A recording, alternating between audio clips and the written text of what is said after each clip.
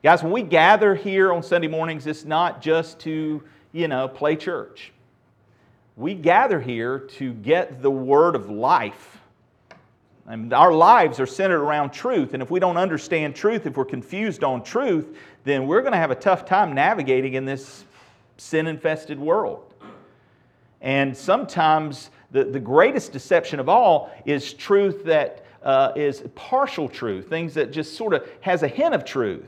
Satan's tactic from the beginning of time is to make something look nice and pretty and all shiny and bright, but it's deceptive. And we've got a lot of Christians today that don't understand truth, and we wonder why we're in such shape we're in. I am grateful for a church that has Sunday school teachers, associate pastors, senior saints pastors who've paved the way before, that pour in to you, and I hope you would say of your pastor, the truth of God's Word. And guys, I'm telling you, it's getting darker days, and we had better know what the truth is, or we're easily led astray and deceived. I want to take just a moment also, too. I apologize, I wasn't in here for the announcement, so if I repeat something Nate said, I just want to make sure we get it out there. A couple of things. Number one, ladies, Tuesday, you need to make sure you bring a soup bowl or soup mug, okay? Don't mug someone for soup, bring a soup mug, all right? And a soup bowl. A new one, right? We don't want to half eaten out of. That's not what we're talking about. So bring that for Tuesday's event. That's, what time again, Miss Belinda? 7 o'clock. And it's a what? Wrap. And make sure it's wrapped. Yes, please make sure it's wrapped, all right? Thank you, absolutely. Wrap that gift. Also, too, want to make mention of this. When you get home, you should have an email with the information on the hunt service. That is tomorrow in Western North Carolina. And we will be holding a service here, Lord willing, on the 9th of December. And there will be more information coming in regards to that. But the family has requested that it be an informal, that we will have some light finger foods and just simply a time of fellowship and memory and celebration of Don's life. So there won't be any message per se, but just a time for us to love on the Hunt family. And so keep them in prayer. They're traveling today. I thought they had left yesterday. Some of the family members had, but Miss Ginger scooted out of here this morning. And so pray as they're probably still on the road right now. Keep the Hunt family in your prayers. And as well as Miss Mary, it's good to see you this morning. I saw you last week on the television as I watched on, and I'm grateful you are here, and we continue to hold you in prayer. And guys, you've got to love on each other in these times. And don't forget we're family, Church is more than just a social gathering. We're closer than flesh and blood. We're supposed to be. And it's important that we cultivate that type of family atmosphere as we do ministry together, as we grow in grace and knowledge together. Well, that's another sermon. This morning I want to talk to you as we launch into December, first December message. We're going to go ahead and dive into Christmas. And I thought, I keep wanting to get back into a book study. But God's got me doing other things, and that's great. I want to do what He wants me to do. So, where I'm led to in this series, and we're going to do a topical series, I'm being challenged in this, topical series through the month of December. And so, the series is entitled, Jesus, the Reason for the Season. Now, we hear this often. Jesus is the reason for the season, and we understand that. As believers, as Christians, it's all about Christ. Not just this time of year, but in all of life. It's about Him, His glory. He's the giver of life. And so, I want us to focus in on, and we're going to do a 4-part in this. Today we're launching out first into the birth of Christ. We're going to look at the birth of Christ. But this is where we're going. For those of you who like to know where you're headed, Lord willing, we'll be looking at this over the next 4 Sundays. Today we're going to be looking at the birth, and then we'll be looking at the life, then we'll be looking at the death, and then we'll be looking at the resurrection. And I should have probably added a 5th part in there that we'll probably hit on New Year's, and that's the return of Christ.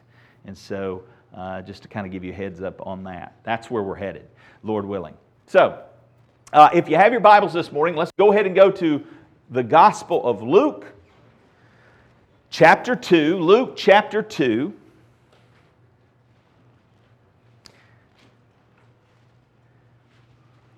And as we think about the birth of Christ, I want to ask this question. Why do we celebrate Jesus' birthday so different from other birthdays?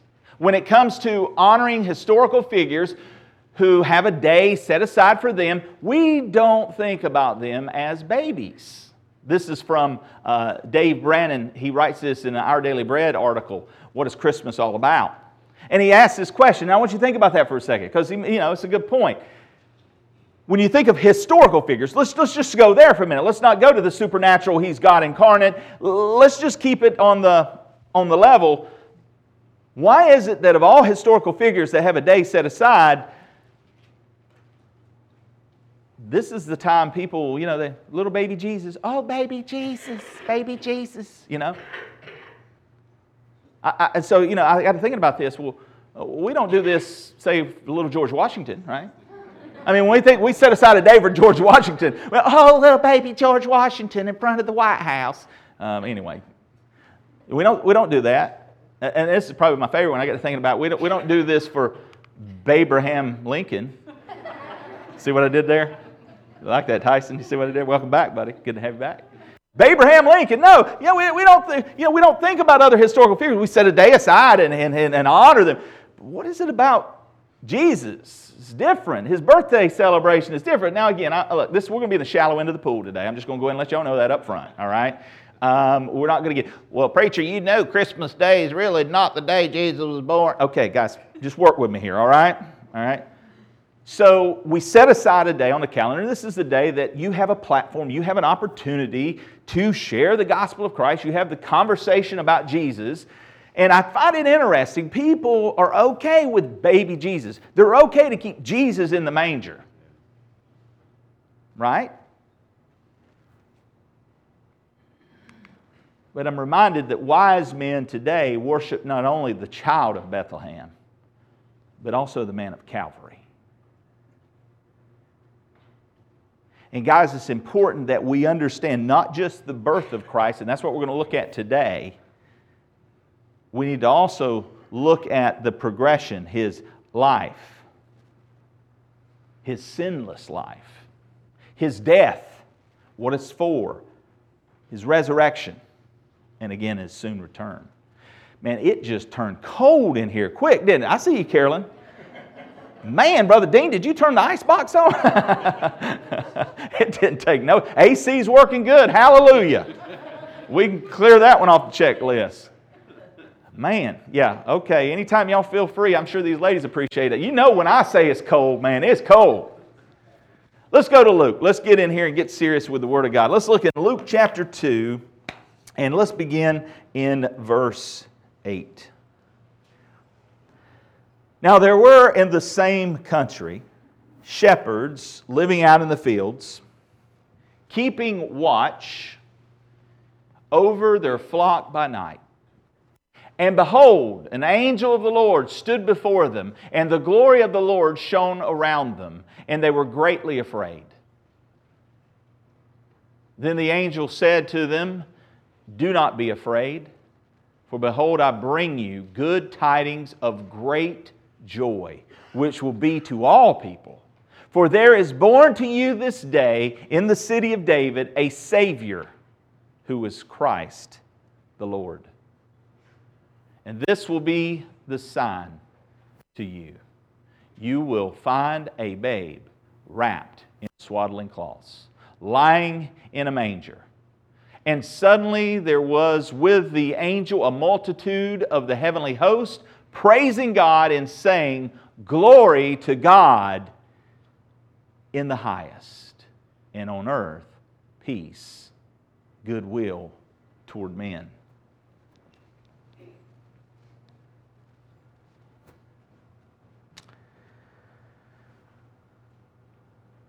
We come to this passage every year, Christmas time, and every time we come back, there's something fresh about it. You never get tired of the Christmas story. There's something about this time of year that just within the heart of man stirs up. And I know for us as believers, there is a special part of this time of year. As we think about the incarnation of God, as we think about the birth of Christ, I want to look at three things this morning, and we'll start with the promise of the birth.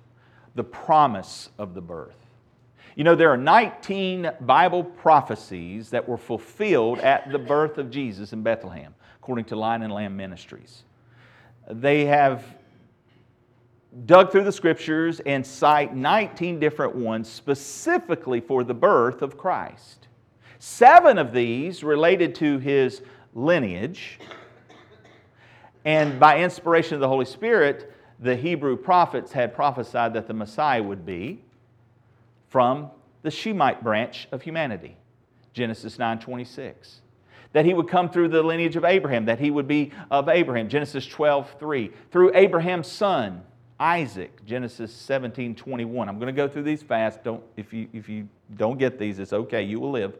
Through Isaac's son, Jacob, Genesis 28:14. And again, I want you to see this. Again, from the Old Testament, as the pages unfold, as the Scriptures were being handed down, as they were being entrusted to people throughout all of time, these were markings, these were things. And in fact, we go all the way back to Genesis 3, in the promise of her seed would crush the head of serpent. And so we see these prophetic things through the tribe of Judah.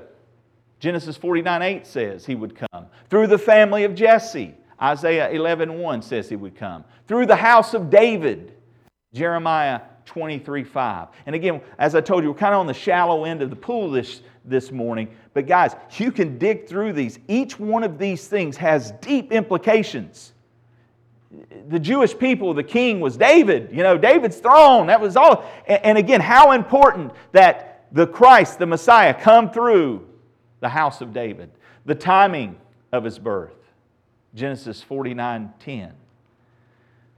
The place of His birth, Micah, and I can't read that right there. Something 2. Somebody help me. 5, what is it? Micah 5:2. Thank you. See, my mind just sometimes doesn't want to work. But I did get that one right, I guess.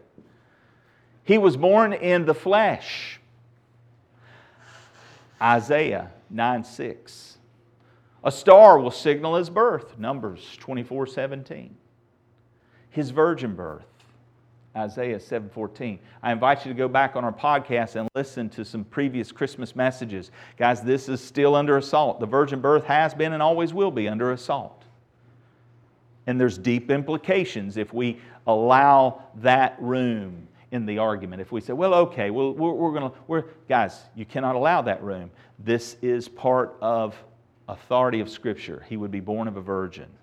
We'll look a little bit into this morning, but I've done previous messages on that, so feel free to go back and investigate that. But again, this is stuff that God prophesied through His holy prophets as they pinned down the words of the Holy Spirit, that His virgin birth would take place, that His divine name, Isaiah 7:14, at the presentation of gifts to Him. That was all predicted.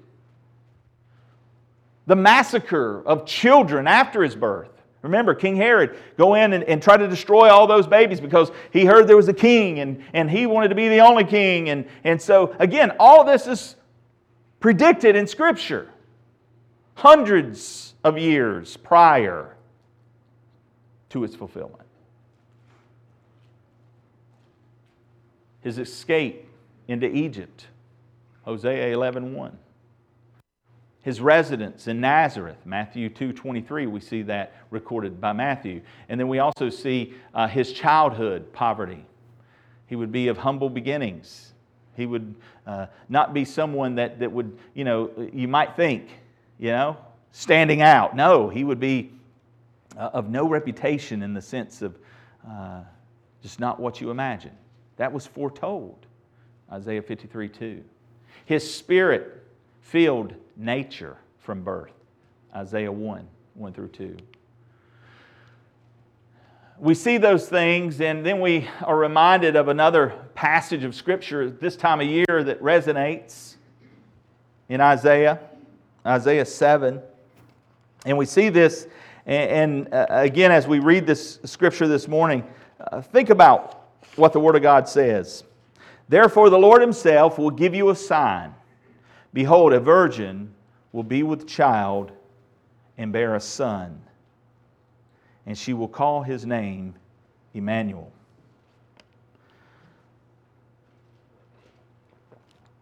Guys, I showed you those 19 predictions from various writings of the Old Testament and even the New Testament,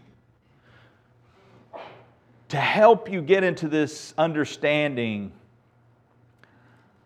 of how significant and powerful this birth was. This is 700 years before Jesus is on the earth in His physical form, before He comes into the manger. 700 plus years. Let your mind wrap around that for a second. And we just showed you 19 just around His birth. There's over 300 in the life of Christ. Old Testament prophecies fulfilled in the life of Christ. And there's been a lot of research done. A guy by the name of Stoner, I don't think that's what he was. Bad joke. Anyway, he wrote a book, and I think he was a physicist, mathematician. Anyway, he's a smart guy. And he did some mathematical statistics. He dealt in probability and statistics. Read some of his writing. There's some pretty impressive stuff that he came up with just running the math. The likelihood of 8 predictions, 8 prophecies coming to fulfillment in one person's life. Astronomical. You got a better chance of winning the lottery. That's our language we understand. Come on now, you Christians, don't play the lottery. But the shallow end of the pool this morning, you can understand that. I can wrap my mind around that because I've never won the lottery. Have you? I don't want to know if you're playing. You've got a better likelihood than 8 prophecies. I just gave you 19 on just the birth. Over 300 in the man's life. There's something going on here, guys. This is the kind of information that ought to be shared amongst people who are non-believers, because that's pretty stinking awesome.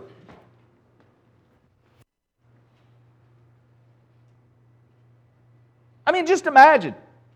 I told you 8 things in great detail that are just going to happen next week. Now, I'm not going to do that because I cannot.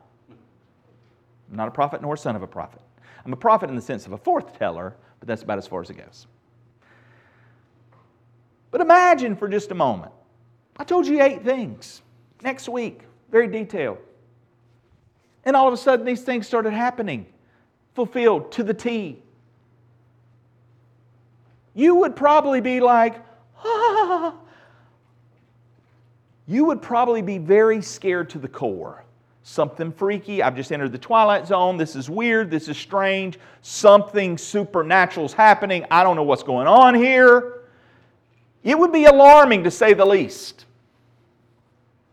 Yet we've got historical documentation that's been passed along from generation to generation to generation. We've got specific detailed prophecies in things like Isaiah 53 and in Isaiah 7, and we're going to look at chapter 9 here in a little bit, that are very detailed information about the coming of Jesus Christ. We must share that kind of information with people around us, guys, because it enables the Holy Spirit to actually use the Word of God to bring conviction to the heart and life, and maybe give them a kind of moment to wake them up. And yet we just sort of gloss over these things because we're used to hearing it. Yeah, I know. Guys, the coming of God incarnate into the world is glorious. The implications of the message of the birth is worthy of rejoicing and celebrating and sharing. This well-known prophecy of the Messiah given 700 years before Jesus was born. Not only would He be born of a virgin, but as Emmanuel, which means God with us. Matthew 1:23, we're reminded, "Behold, the virgin shall be with child and bear a son, and they shall call His name Emmanuel," which is translated, God with us. God's with us.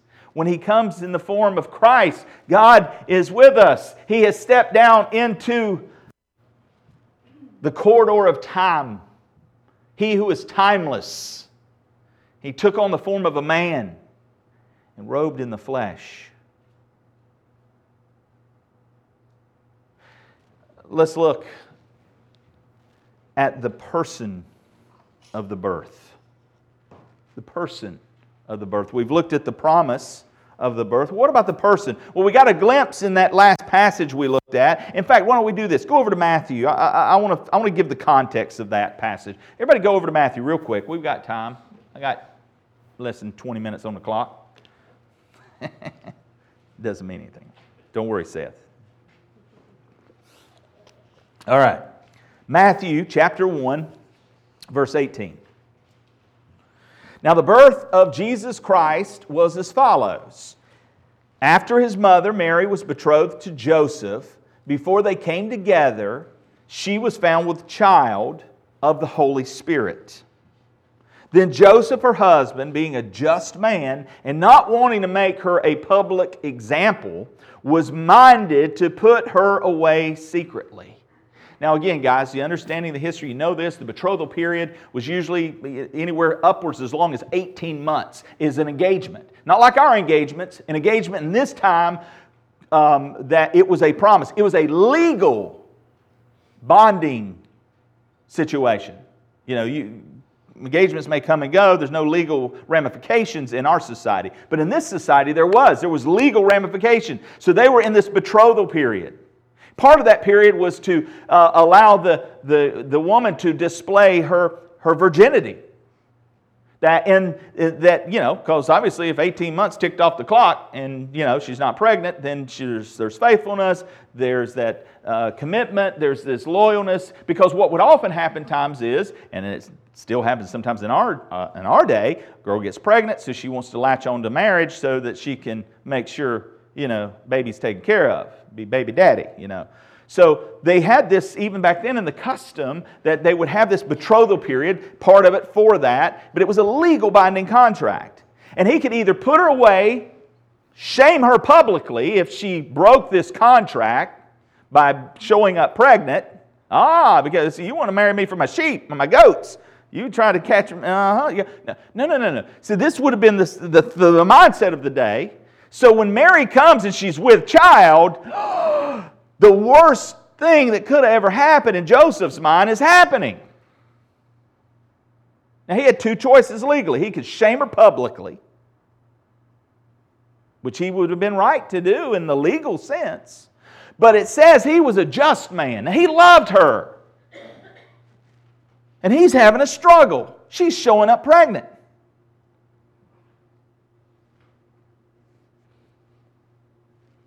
We haven't heard from God in 400 years. I mean, we can spiritualize all day long and make this, the Christmas, and it is. It's a beautiful and it's glorious. But guys, again, get down to where it is, and Joseph is having a hard time with this. But he was a just man. And not wanting to make her a public example, was minded to put her away secretly. That was the second option legally. He could have done it with a couple of witnesses and just privately so as to not shame her openly. And you see the heart of Joseph. We don't know a lot about Joseph, but you get something from that. At least I do. I see the kind of compassion and love he had in that. And not wanting to make her public examples, might have put her away secretly. But, verse 20, while he thought about these things, behold, an angel of the Lord appeared to him in a dream, saying, Joseph, son of David. Again, there's some, dig a little deeper, Bible students, you'll get some implication from this. Do not be afraid to take to you Mary, your wife, for that which is conceived in her is of the Holy Spirit. Whew. Wow. Can you imagine getting that wake-up call, gentlemen? Wowzer. Verse 21, and she will bring forth a son, and you shall call his name Jesus, for he will, underline this, he will save his people from their sins. Hallelujah. So all this was done that it might be, what? Fulfilled. That it might be fulfilled, which was spoken by the Lord through the prophet, saying, quote, behold, the virgin shall be with child and bear a son, and they shall call his name Emmanuel, which is translated, God with us. That's the context of Matthew 1:23. I mean, wow. Just imagine. You know, Joseph, whew. Probably felt terrible, too, that he even doubted his soon-to-be bride. Oof. Been there, guys. We've been there in the sense of, oh, that I was wrong. Oh, yeah. Imagine in this scenario.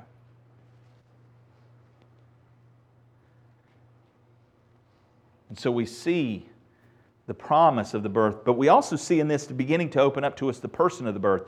There in that passage, there's a lot of titles given, and so we want to explore these titles. We want to, and again, we're not going to go into too much detail with them, so let's push forward. But I want you to see this passage in Isaiah 9:6. So if you can look up here or just follow along in the Scriptures. For unto us a child is born, unto us a son is given, and the government will be upon his shoulder. And his name will be called Wonderful, Counselor, Mighty God, Everlasting Father, Prince of Peace. Just some of the many titles given to Jesus Christ. The person of the birth. You know, as Christ navigated later in life, and you see this in the Gospels, and when next time you're reading through the Gospels, maybe just take a little highlighter or a pen and underline. How many times he references himself, the Son of Man? That was a popular phrase that Jesus himself used, the Son of Man. The Son of Man must be betrayed. The Son of Man has come. You know, look through there. He referenced himself as the Son of Man, but we also see it referenced oftentimes as the Son of God. And again, the language that's given to us as we read through Scripture is very important, guys, for our understanding.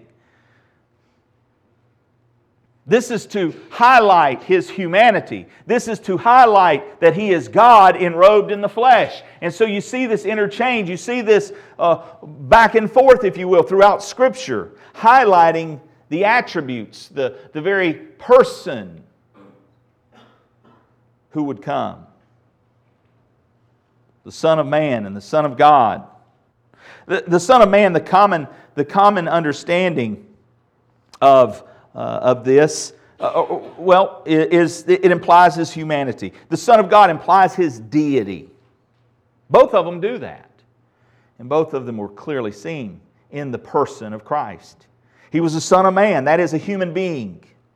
And He is the Son of God, in that He has always existed as the eternally begotten one who comes forth from the Father forever. I want to read this quote from John Piper. He goes on, he says, He always has and He always will. He is the second person of the Trinity and with all of the divine nature fully in Him. He is born of a virgin. He was conceived of the Holy Spirit in the Virgin Mary. Thus He is human, fully human. The Bible wants to emphasize that He is fully human and fully God, so that's the common understanding. He is both divine and He is human. Two natures, one person. The phrase, Son of Man, is probably taken from Daniel 7. And if you read that chapter, you'll see that the Son of Man is a very exalted figure. Not just a human figure, but an exalted figure. It was Jesus' favorite self-designation. John Piper. You know, we're told in Mark 15:39, so when the centurion who stood opposite him saw that he cried out like this and breathed his last, he said, "Truly, this man was the Son of God." Again, those who knew Christ saw both natures. Guys, when we think about the birth of Christ, when we think about the promises, we think about the person, and we think about that He came to identify with you and me. How awesome of a love is that? That He would empty Himself of those things to come and take on the form of a man. That He would leave behind the glories of heaven in all its splendor and to enrobe Himself in truly the lowliest of forms, the form of a man.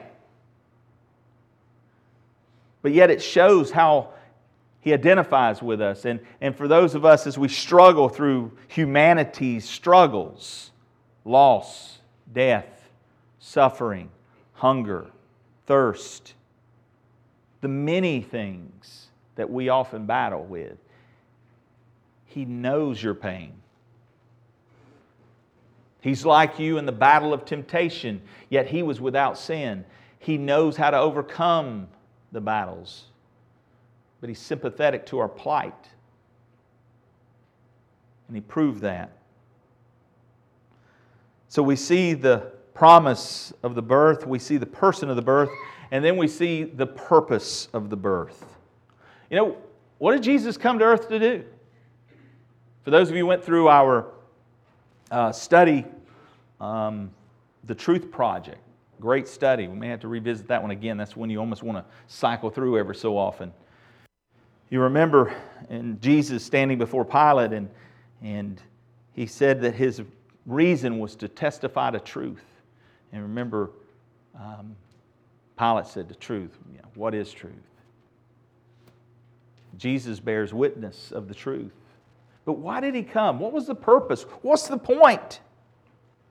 Galatians 4:4-5 says, "But when the fullness of time had come." Now think about that.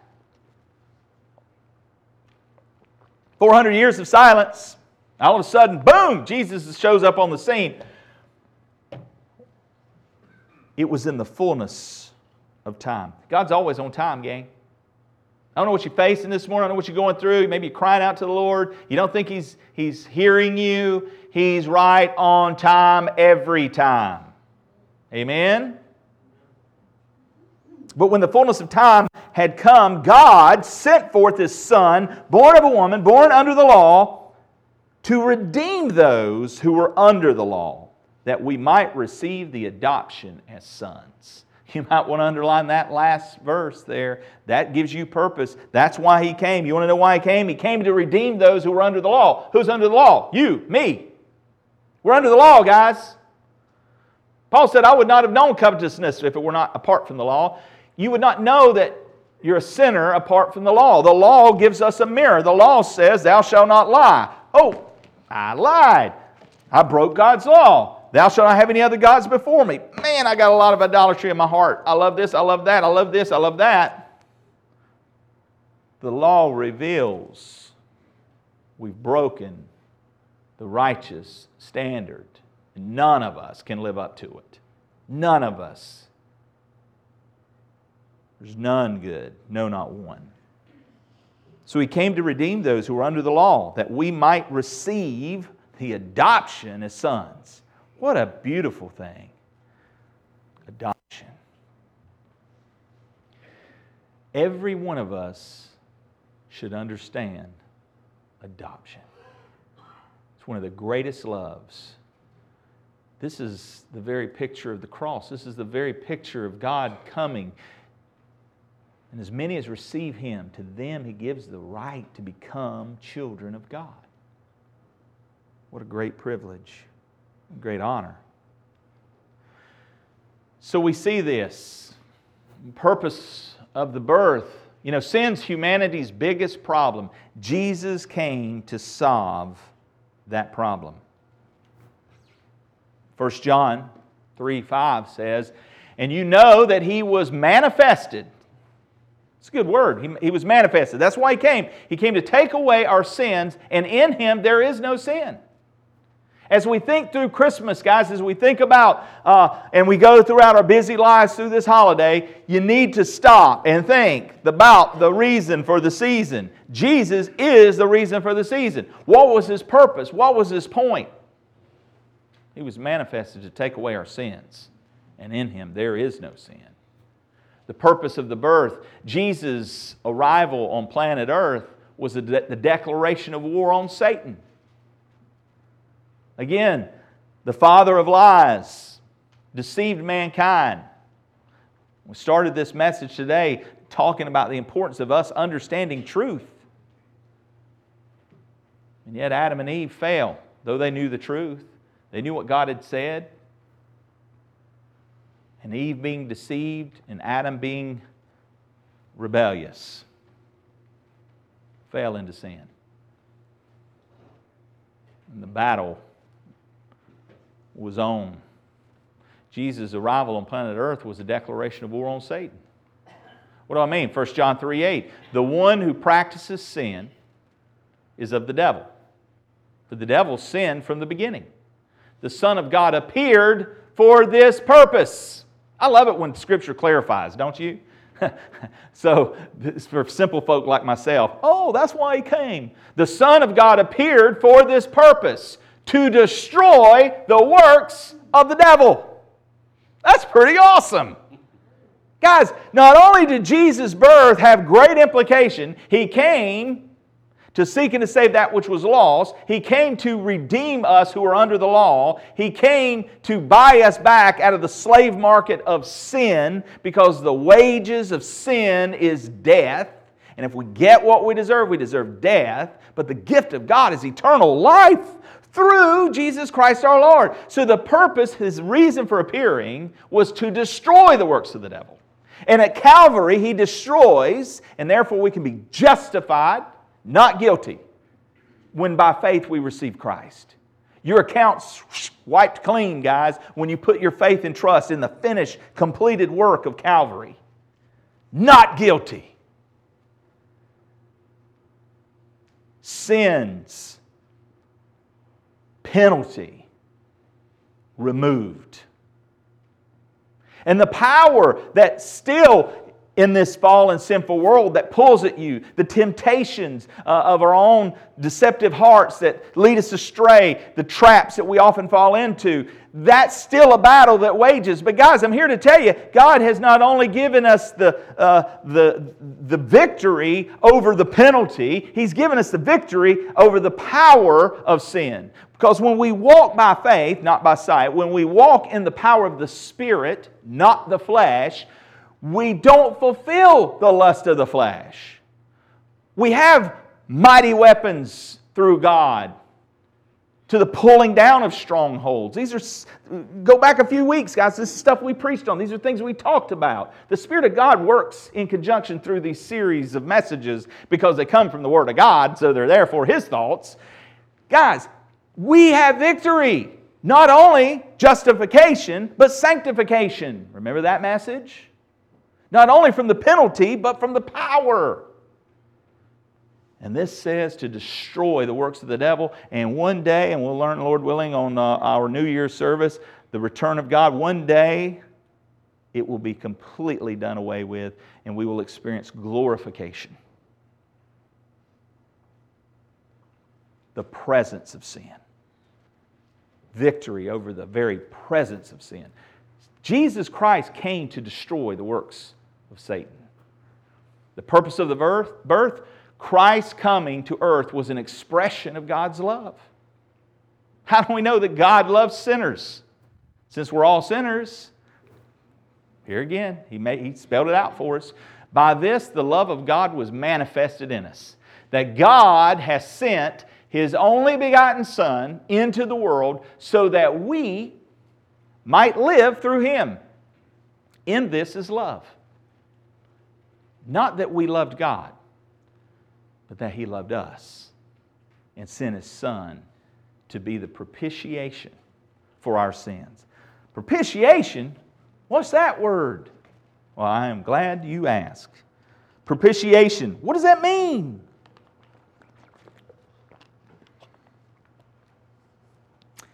God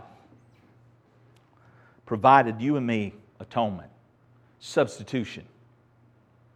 You see, in a penalty setting, if you and I got what we deserve hell, we deserve punishment. But Jesus took that so we don't have to.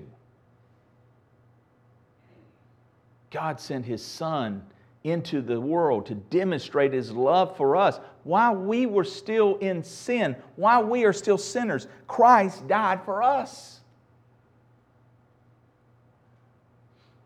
I appreciate Mark Gentry and Brother Dean this week doing devotions at the volleyball tournament. And there was this idea of love, and both Mark's done a couple of series on it, and very powerful. I appreciate it, Mark. Appreciate you taking time, pouring in to the Scriptures and allowing the Scriptures to be poured into you. Guys, how does the world know we're His followers? Our love for one another. Sometimes, let's just be honest, we don't appear very loving. We have short fuses. We hold it over each other's head when you don't live up to my expectations and I don't live up to yours.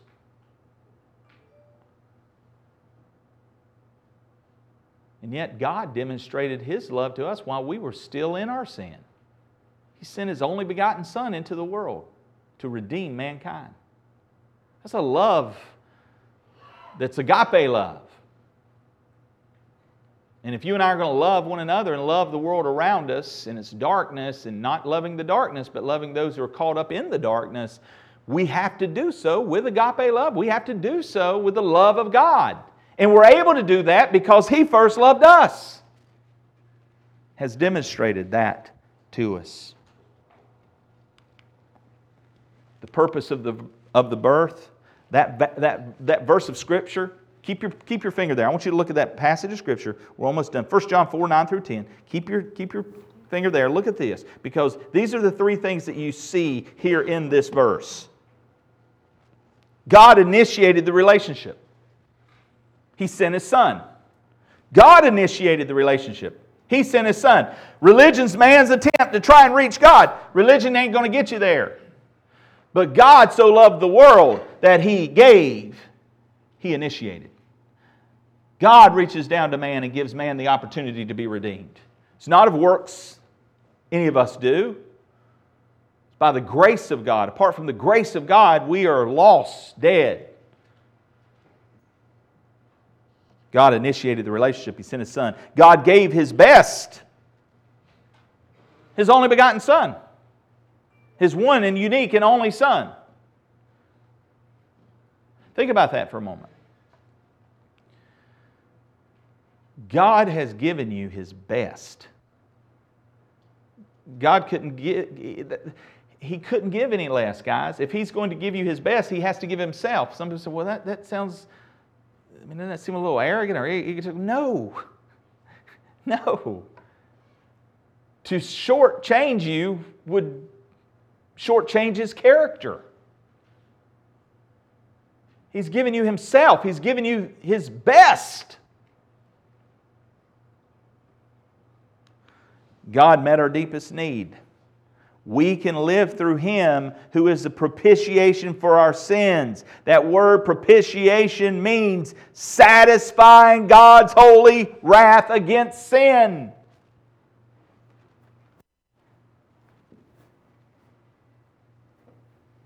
Jesus satisfied the holy wrath against sin. And Christ took that wrath in our place. That substitutionary atonement on the cross was for you. The love of God is displayed because He took your punishment. He took your penalty because of the filthy sin that you and I have committed. Well, I've been a pretty good person all my life. No, you're not. You're self-deceived if you think that. You're calling God a liar. There's none good. No, not one. You going to believe your self-righteous deeds? That's pride. We're depraved, guys. We're broken. We're miserable. We just don't think we're miserable because we're like pigs in a pigsty. We're right at home. You tell a pig he needs a bath. That's what you're going to get.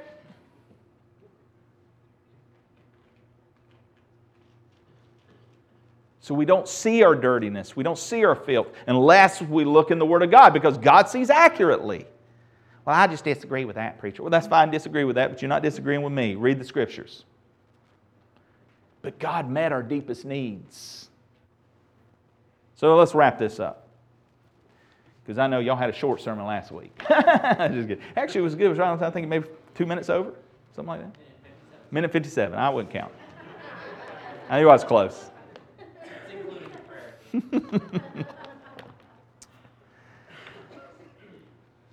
So what about this? How do we, let's close this out. You've heard about the promises of the birth.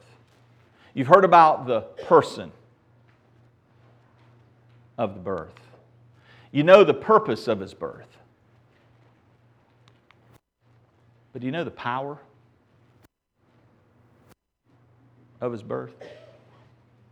I don't want to assume that anyone here, especially with young kids growing up and getting older and kind of coming to that age of understanding where the Holy Spirit's beginning to work, and for the first time maybe you're really starting to think about these things. And even for some of these older saints that maybe been walking this earth 80 plus years, I don't ever want to assume that just because you grew up in church within the four walls that you somehow have experienced this new birth. Because here's the reality, guys. Unless you are born again, you will not enter the kingdom of heaven. You must be born again. That's for all of us. You won't get there on mom and daddy's coattails. You won't get there because you were a member of Community Baptist Church. You won't get there because you were a nice person to your neighbors. There's only one way you and I get there, and it's through the shed blood of Jesus Christ. Jesus Christ came into this world for your sake. And if you have never received the greatest gift given to mankind, then I pray you will receive Christ today by faith. Acknowledge your sin. Acknowledge your need for a Savior. And believe on the only name given under heaven amongst men by which to be saved. That's the name of Jesus Christ. And if you'll cry out from the depths of your heart and soul to Him to forgive you of your sin and by faith receive Him as your Lord and Savior, He promises you will experience the power of His birth, because you will experience in your life new birth. Therefore, if anyone is in Christ, he's a new creation. Old things have passed away, and behold, all things are becoming new. You begin to read the Word of God. You actually begin to see the Word of God for the first time and understand the Word of God. Begin to feed your soul and your spirit on the things of God. And allow His transforming grace to be at work in your heart and your life. Have you by faith received the greatest gift ever given to man? Jesus is not only the babe in a manger. He's the God-man. Wise men today worship not only the child of Bethlehem, but also the man of Calvary, because He's the Savior of the world. Is Jesus your Savior today? Let's pray. Father, thank you. Thank you for your Word. Thank you for this time of year where we celebrate the coming of Christ, the incarnation. And Lord, as we proceed through December, many in the Christian circle refer to the Advent. Lord, we know that it is a special time, and it's a special opportunity for those of us who know You. Lord, minister to us as believers to be renewed in understanding of the promises, of the person, of the purpose. And Lord, let us be renewed in the power. That as we navigate, the love of Christ will be seen in us and through us, and that we'll share glad tidings of joy. And so, Father, You have Your will and Your way in us. I pray this morning, if there's anyone who's uncertain about where they will spend eternity, Lord, I pray that they will take time, that they will care enough to ask, and that Your love will draw them to Yourself. And Lord, I pray that they know I'm available, Pastor Nate, Pastor Dean. There's many here will be more than welcome to take the Word of God and show them how they can know You in a personal way, in a relationship beyond religion. And so, Lord, You do what only You can do in the heart of man. And we'll thank You and praise You. Lord, thank You for this church family. I ask that You will continue to use us to be a blessing to one another, to lift up one another, especially in times that we faced recently. May the love of Christ be evident to one another. And Lord, we thank You again. In the name that is truly above every name, in the name of Jesus Christ our Lord. Amen.